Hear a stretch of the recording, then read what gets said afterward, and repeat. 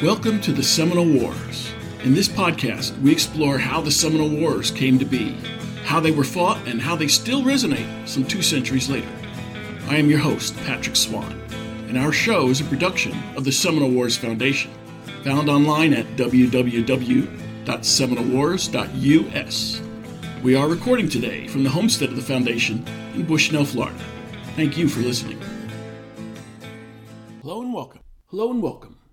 The trope that dead men tell no tales is demonstrably false, at least when applied to a document archive. Letters, diaries, and handwritten notes tell many tales. This summer, 2 graduate students from the University of Central Florida learned this firsthand when they paid a visit to the Frank Laumer Center for Seminole War Studies at the Seminole Wars Foundation in Bushnell, Florida. The public history interns learned one big tale here and a series of smaller ones, from a long-dead soldier from the Second Seminole War and his more recently deceased muse. The soldier was Private Ransom Clark, one of only 3 soldier survivors of the Dade Battle of December 28, 1835. His muse was Frank Laumer, a land developer with a sideline as Seminole Wars historian and a dedicated chronicler of Clark's life and military service. In his dogged research to tell Clark's story, Frank Laumer followed the trail wherever it took him. That led him to a cemetery in upstate New York and permission from Clark's descendants to see if he could verify the wounds that Clark said he had sustained in the battle.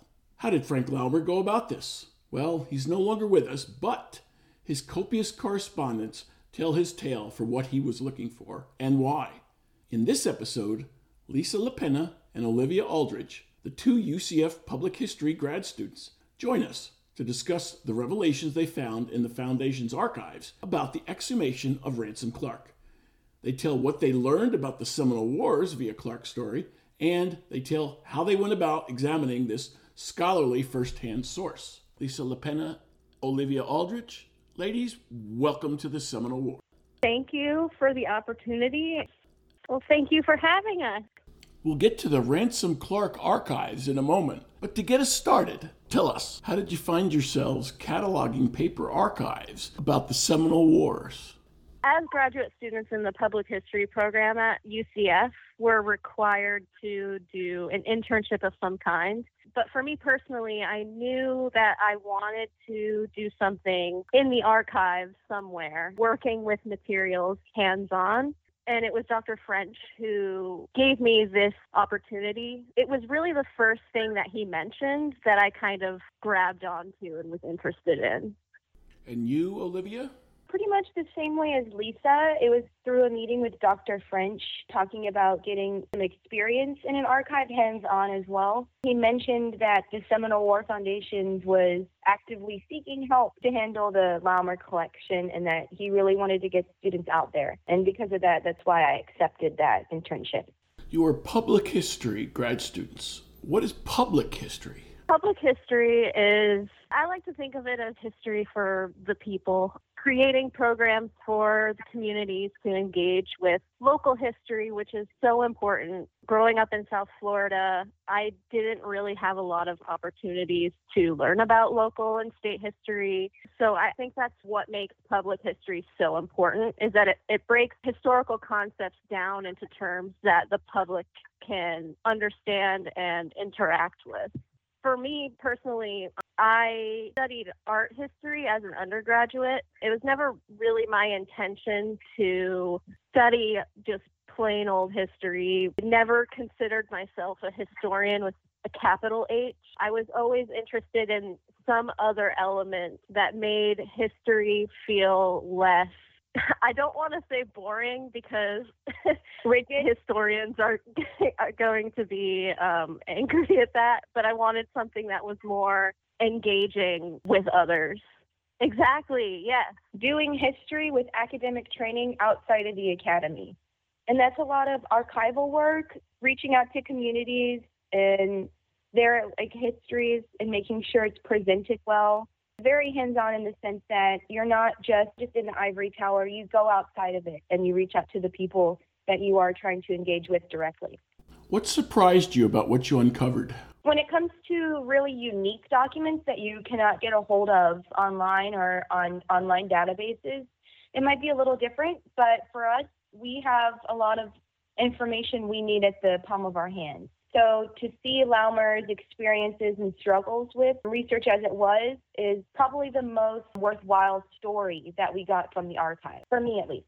It's just so impressive, really. As I was looking through all of his research materials, all I could think of was, wow, I wish I was this passionate about literally anything.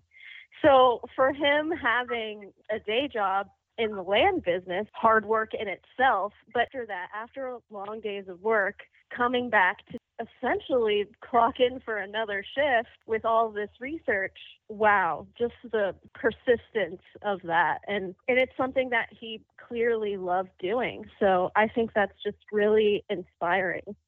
When it came to requesting research, there was a couple letters I came across where he asked for something and then the person looked up the wrong thing and sent him information on the wrong thing because his search term might not have been clear enough for them. So even though it took weeks for them to get back to him in the first place, he would just send another polite letter saying, oh, you misheard my request or misread my request. It's actually this. Never really mean about it.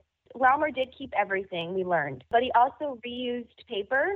So sometimes he would print things out on paper that had other emails on the back of it that weren't really related to his research. And one of them was an email to someone he had hired to do some work for his house and how they didn't do what they promised they would do or what he paid them for. And it was a letter, an email threatening action if they didn't help or do what they said they would do. So I can see the firmness, especially in any aspect of his life, but when it came to research, he tended to stay very polite and professional, even if he wasn't getting what he needed or wanted from them. He was very pleasant in all of the correspondences that I found with other researchers, other businesses even, and he never really lost his cool, so to speak. He was always very polite, but when he would talk with the other board members or with close friends, he would still be polite, but he would just be really funny. I remember there was one email regarding the foundation was looking to order a replica of a cannon, and they were looking for the right person to do it, I guess. And they had been corresponding with this one person for a while who Frank had dubbed the Cannon Man. And they just couldn't reach an agreement for whatever reason. And I remember reading Frank said, I don't know if I'm the world's worst communicator or if this guy is just strangely obtuse, which is just so funny and eloquent. Even then, he was still more or less polite. Oh, yeah, always be nice. That's my motto with everything. You don't ever know what people are going through, especially when they're working. So always being polite, having some sense of decorum when reaching out to other researchers or libraries or anything like that. Just always good to be professional and polite, even if your search ends up as a dead end. And it's very easy to get frustrated in the research process, but it's just so important to not let your frustrations out on other people who are just trying to help in whatever way they can. He had a lot of printed out email correspondence, email threads. I think a bulk of the files was those printed emails, the ones that we went through. There was also genealogical records and duplicates of those records, like family trees that he or other researchers had created of the soldiers he was researching. There were photos of the Ransom Clark exhumation. He also kept envelopes and the receipts for the envelopes of items he sent off to people or things people sent to him. He'd keep those envelopes as well. I found a lot of things I wasn't expecting at first. Especially, there were a couple folders that had just a wealth of information about battle reenactments and replica artillery and so many different businesses or individuals even that have entered this business of replica artillery or weaponry. So there was a huge file full of different catalogs for different businesses and things for uniforms, and also folders about the weather conditions. He reached out to so many people. It's almost hard to wrap my head around. Just anything that you can imagine about that day or anything. There are just so many examples. He thought of everything. Yeah. Certainly it was a daunting challenge for you. How did the UCF archivists help you out? Lisa had reached out to the UCF archives to see if there were any people we could meet with to talk about the task at hand, because I would say about 3 weeks in, we were still pretty at a loss as to what to start on or how to go about cataloging the document. We met with Mary Rubin and Adam Hunt at UCF Archives over a Zoom call, where we were able to ask them all of our questions we had regarding the collection, how we should handle it, the problems we were running into. And through talking with them, they recommended that we just make a basic inventory, and that's where we should start, and that future interns can build upon that and begin reorganizing if they need to, moving files into better archival housings, or tackling the back room of the archive, because there's a room there that is filled with stuff that hasn't really been put into a spot yet. Once we met with them and we got the inventory idea going, we were able to start moving really quickly and cataloging the documents. And I think that's one of the best things about that meeting with Mary and Adam was that they reassured us that it's going to be okay. They knew how long this process can be of taking an inventory of a collection. And so they just reassured us that we were on the right track. They gave us the confidence to continue with the project in the direction that we were going. So you've looked at a lot of files. What was the most unusual among the bunch, and why? Definitely the Ransom Clark exhumation. The exhumation folder with the photos. That was the coolest folder we came across. It's the story that I've taken away from the archive.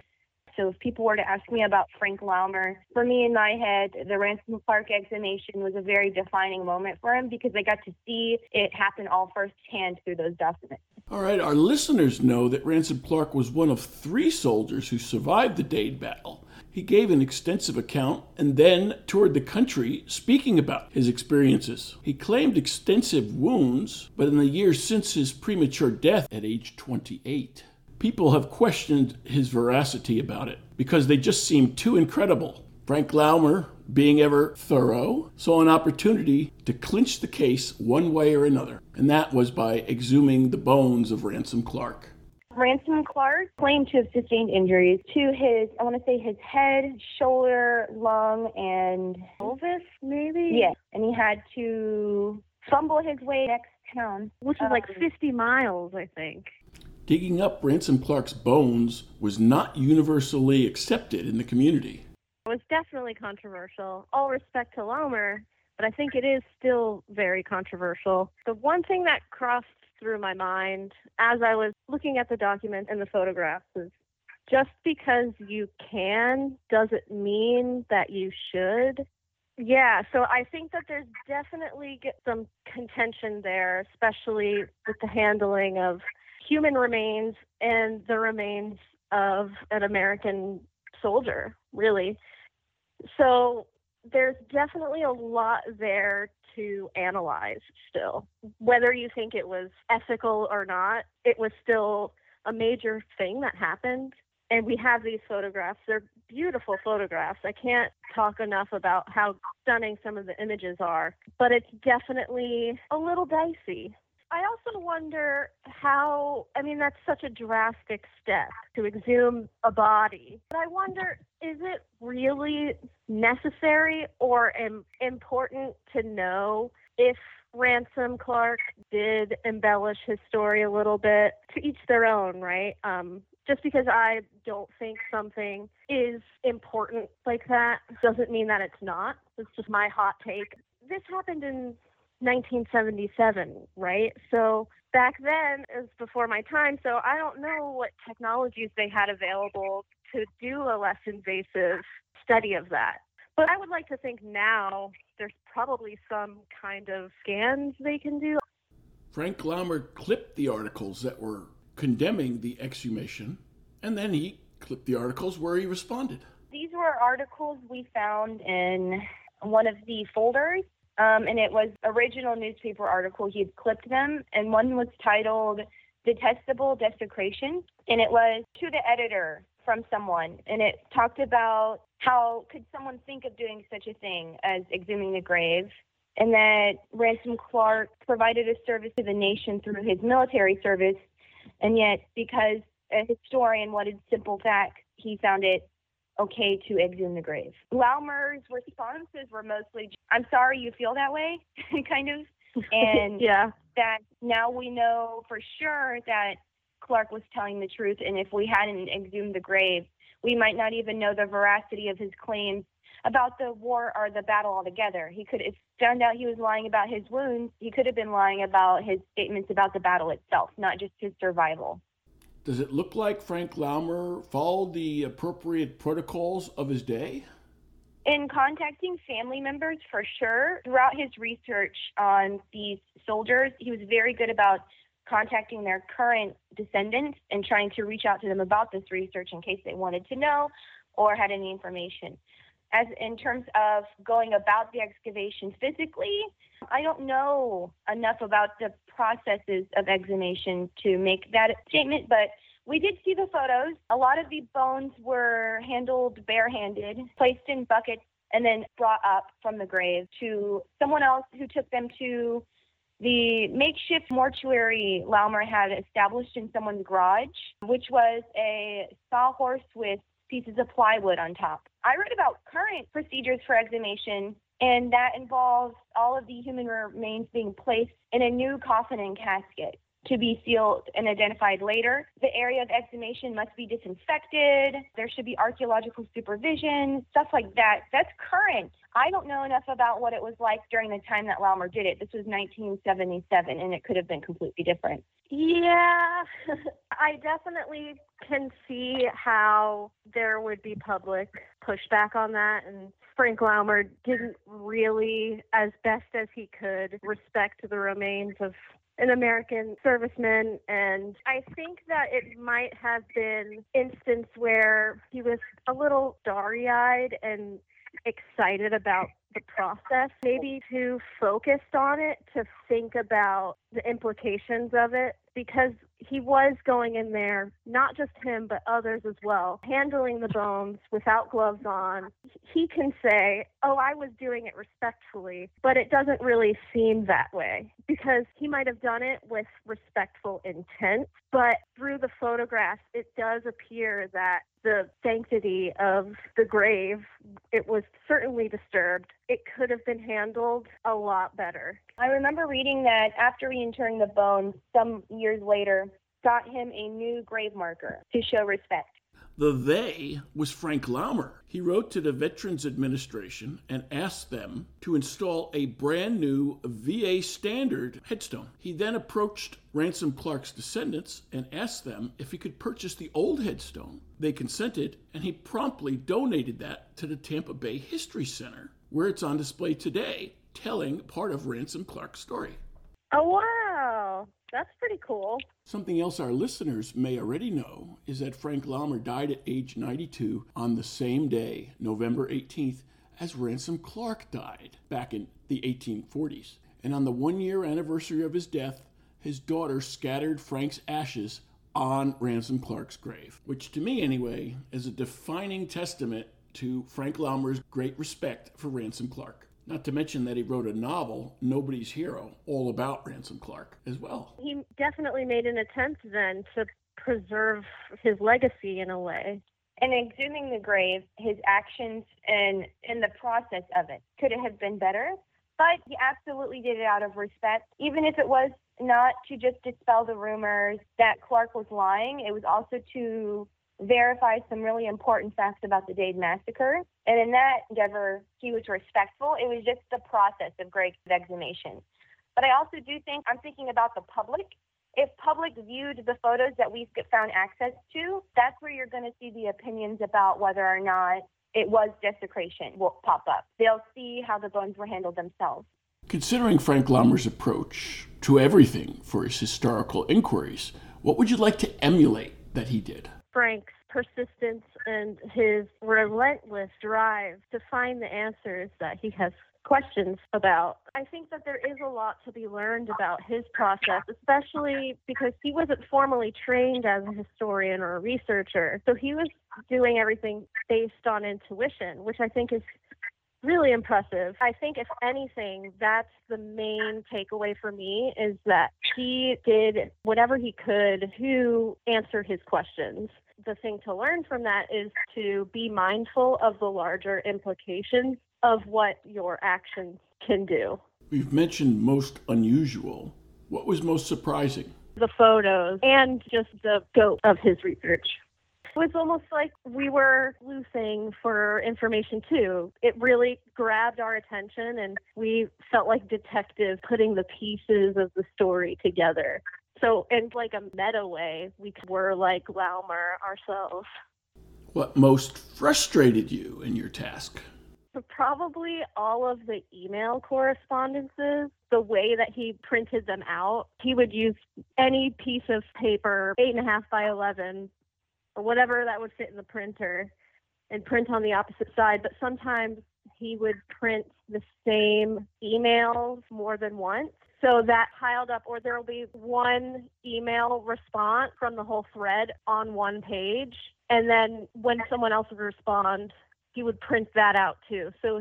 So much like pamphlets of just email correspondences. And I think that's really the only frustrating thing, is just the amount of duplicates or seemingly arbitrary information. But that's not really up to us to decide if it's arbitrary or not, because someone, I think, will find value in it in some way.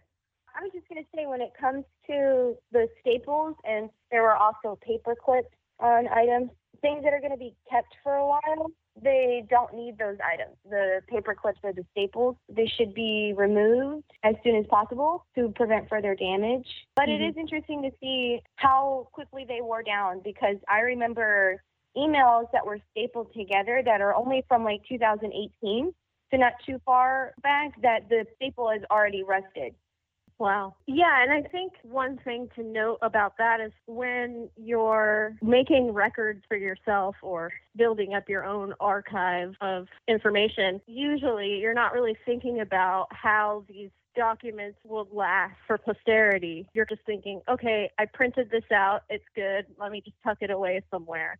But there are so many other factors that are involved with preservation and things that you don't really think of right away that can be detrimental to the documents themselves. This is, if anything, a reminder of the kinds of materials that you're working with and how to properly store them so that they will last over time. And what advice did the UCF archivists give you? Remove it was the advice, and also documents that are meant to be kept together, they make archival grade paper clips. They're all full plastic, and they also don't bend the documents when you put them on. Just moving all of those staples and then replacing it with these archival paper clips. Also using archive paper to place in between sensitive documents so they don't wear each other out, or putting these items in new file folders that are acid-free that won't show any damage from previous elemental wear. Because a lot of the documents we came across, I think, may have been kept in his garage. A lot of them might have been exposed to humidity.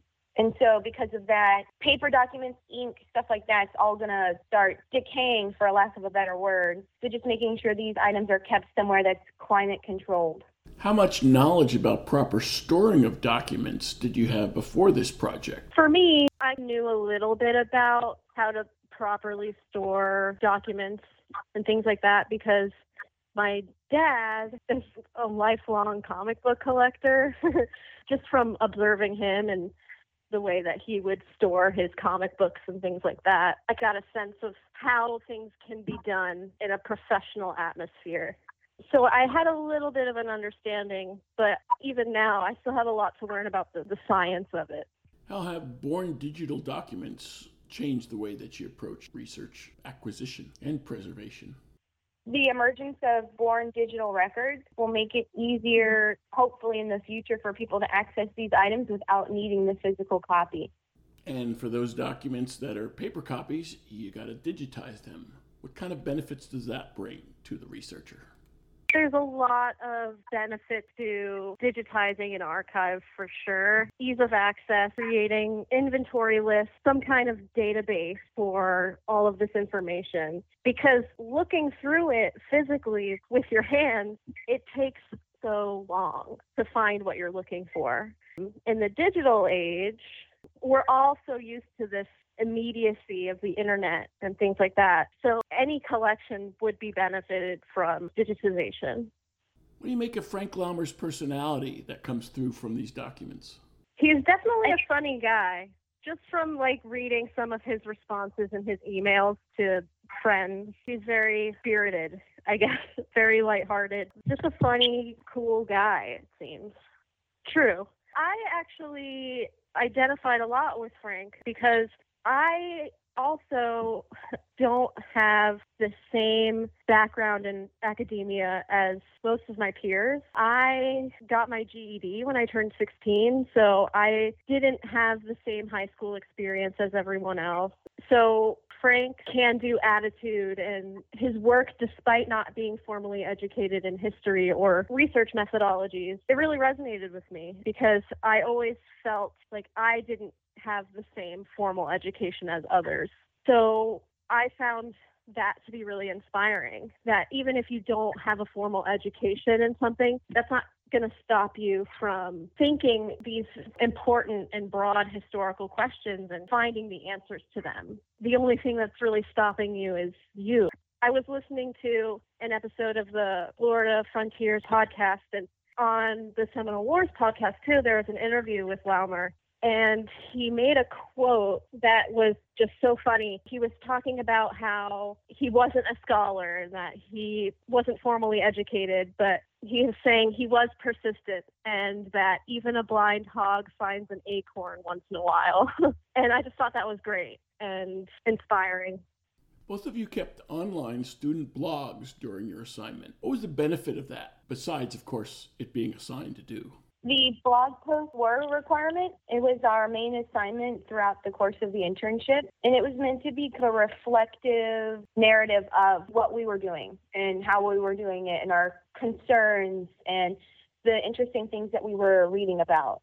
I was just going to say that it is very helpful in the process overall with every week coming up with a blog post, an entry to post, because at the end of the semester, then you can look back and remember all the work that you did. Because I don't know if Olivia feels like this, but after the semester, oh, wow, that went by so fast. What did I even do? Looking back at this record that we made, it's so helpful in reminding us of the challenges that we faced and the ways in which we were able to overcome those challenges. That sums up the whole internship very well, is that we tried to, and we did create starting point for taking inventory or cataloging this collection for other researchers and other students and other people in general to pick up this task where we left off. It's always something that's going to be built upon. I still want to learn more about archival work. I wasn't daunted too much that I'm done with archives and wanted to focus on history.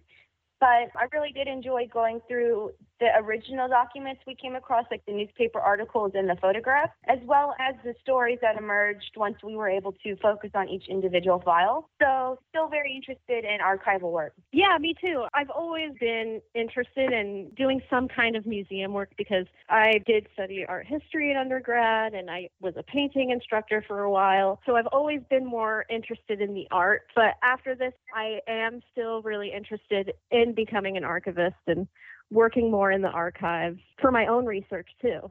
So the hands-on nature of it has helped solidify your learning and retention of what to do in archives? I think so. This is a really great example of how most archives or most personal collections, what they look like. Getting this hands-on experience in the trenches, I guess, of these documents that may not have been properly stored or preserved over the years, but that's kind of the reality of the game. I think this experience is invaluable in sort of building up our CV of experience in the archives. You had concerns, obviously, going into this project. How important was it then to formulate a educated plan of attack? Once we had the original meeting on the site with you and Dr. French, we were already a little bit overwhelmed because it was to start the process, and I had never started the process in archival work.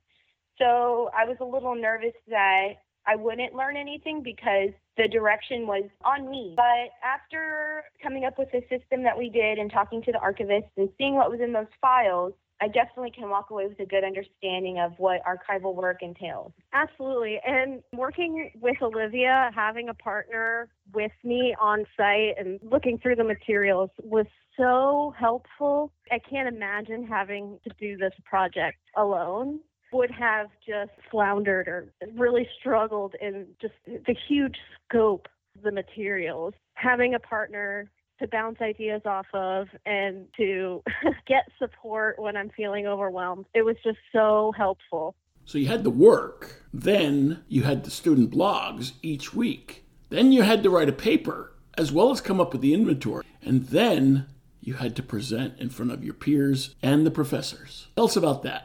The presentation, although it was stressful, and despite being a public historian, public speaking gives me a great deal of anxiety.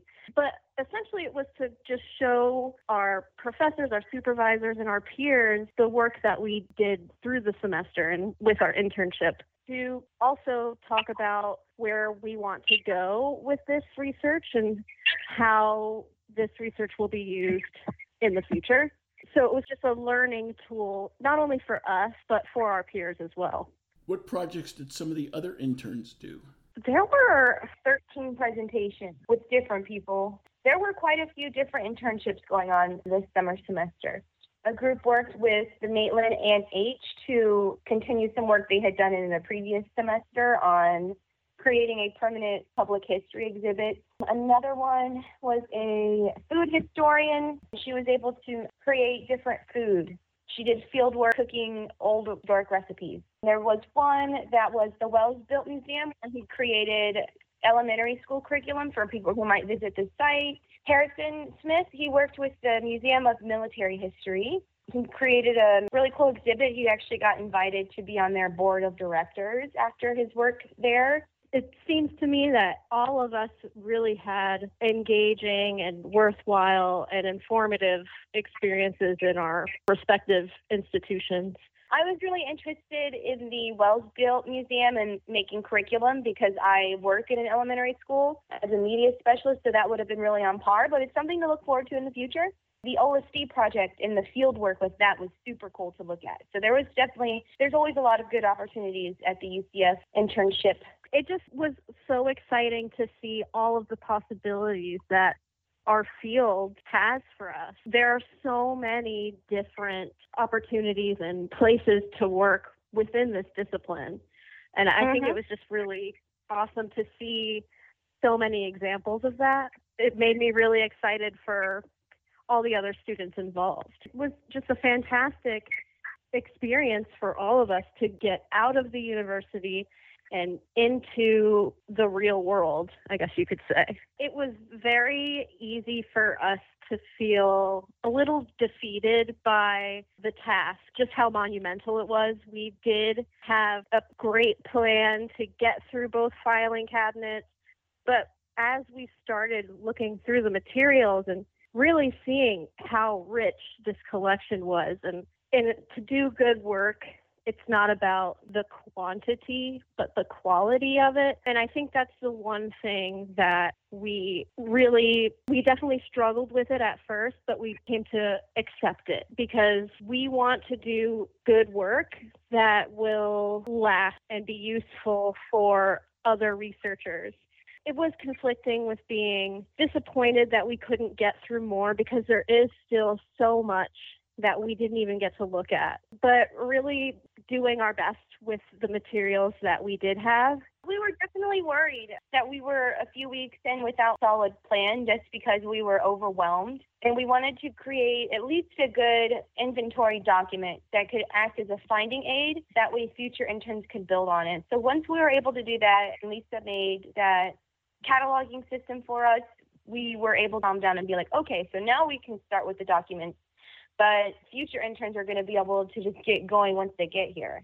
Yeah, definitely. And I think that's so important, too. It's because we did come into the project with big goals. We were especially interested in digitization and figuring out how the process to actually digitize a document. We were disappointed that we couldn't do that, but being realistic about our abilities and what we can handle in terms of the amount of documents, it's definitely an important part of the learning process. And that goes for anything, right? You have a certain idea of how something will go in your head. And then when you get to it, you get to the hands-on part of it, you're like, wait a second, this is a lot more than I thought. And so adapting to your predicament, I guess, is a super valuable tool. While it was disappointing for us not to get to everything that we wanted, it was a valuable learning exercise in how to plan effectively and to understand what you can handle, what your capabilities are within a certain time frame. Well, for me, I'm actually interested in doing another internship in the archives somewhere, mostly with digitization. So I'm definitely still interested in doing some hands-on work in the future, not sure when. I think that this experience has definitely informed my decisions on the path that I want to take as a historian, as a budding archivist. I also am interested in pursuing another internship in the archives in the future. With the taste we got here at the Seminole War Foundations, I definitely am interested in also digitization. I know we were both really excited about that, as well as Born Digital archiving. I'm interested in that as well, especially after seeing all of these emails that were printed out and how we can better deal with Born Digital records. And what would you like to do with the knowledge that you've acquired from going through these archives? The Ransom Clark exhumation interested both of us quite a bit. During our showcase, they encouraged us to write about it and get it published because it's a story that we found out about and it'd be something interesting to bring to light. We haven't really discussed that further just because we're about to start our fall semester and it tends to be pretty busy. But it's definitely research that we are interested in, or even future interns there could pick up on that because that is a very interesting subject to write about and get out there. Especially for public historians, I would say. The whole story with Ransom Clark's exhumation is definitely relevant to the studies of a public historian, especially regarding public opinion. There is certainly a paper that can be in the works. Dr. French mentioned to Olivia and I that we should write and publish one. We are interested in that, but if we can't, then there absolutely is room for another researcher to take up that task. It's beneficial to anyone within the history program, whether it's undergrad or graduate level, just because of the archival work at hand, especially kind of like a grassroots archive in the sense that the organization of it was spearheaded by interns. But particularly for public history students, because of Laumer as the subject, and the uniqueness of the collection being Laumer's research experiences as someone who is not an academic historian, which is public history. Also, I think that Olivia was spot on with that. Working in the archives, an experience like this is useful for undergraduates and graduates alike because as history students, our research is going to be heavily based on archival work. So getting the experience in the archives is an important and invaluable tool for us. Getting this hands-on experience with paper materials is also something that's important because I feel like most of the historians in our program, at least, our history research is primarily regarding materials that predate the internet.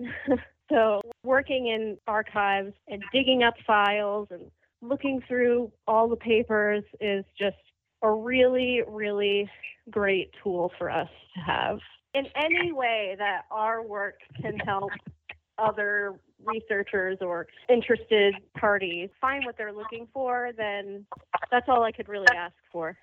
A note to our listeners, anyone who'd like to get practical experience in organizing an archives, as Lisa and Olivia have described, please send me an email, semwarstrategy@gmail.com. This goes as well for anyone who wants to do research in the Frank Laumer Center for Seminole War Studies in Bushnell. As we conclude, I'll reverse the order. Olivia Aldrich, Lisa LaPena, thanks for joining us for the Seminole Wars. And thanks for your great, good work in our archives. I will take these experiences with me throughout my career. Absolutely. It's been a very worthwhile experience. It's the most amazing that we got to handle a public historian's collection and see how the process of research has changed. And that's a really unique point of view that we might not have gone at different archives, different internships. All right. Sounds good. Thank you so much. Thank you.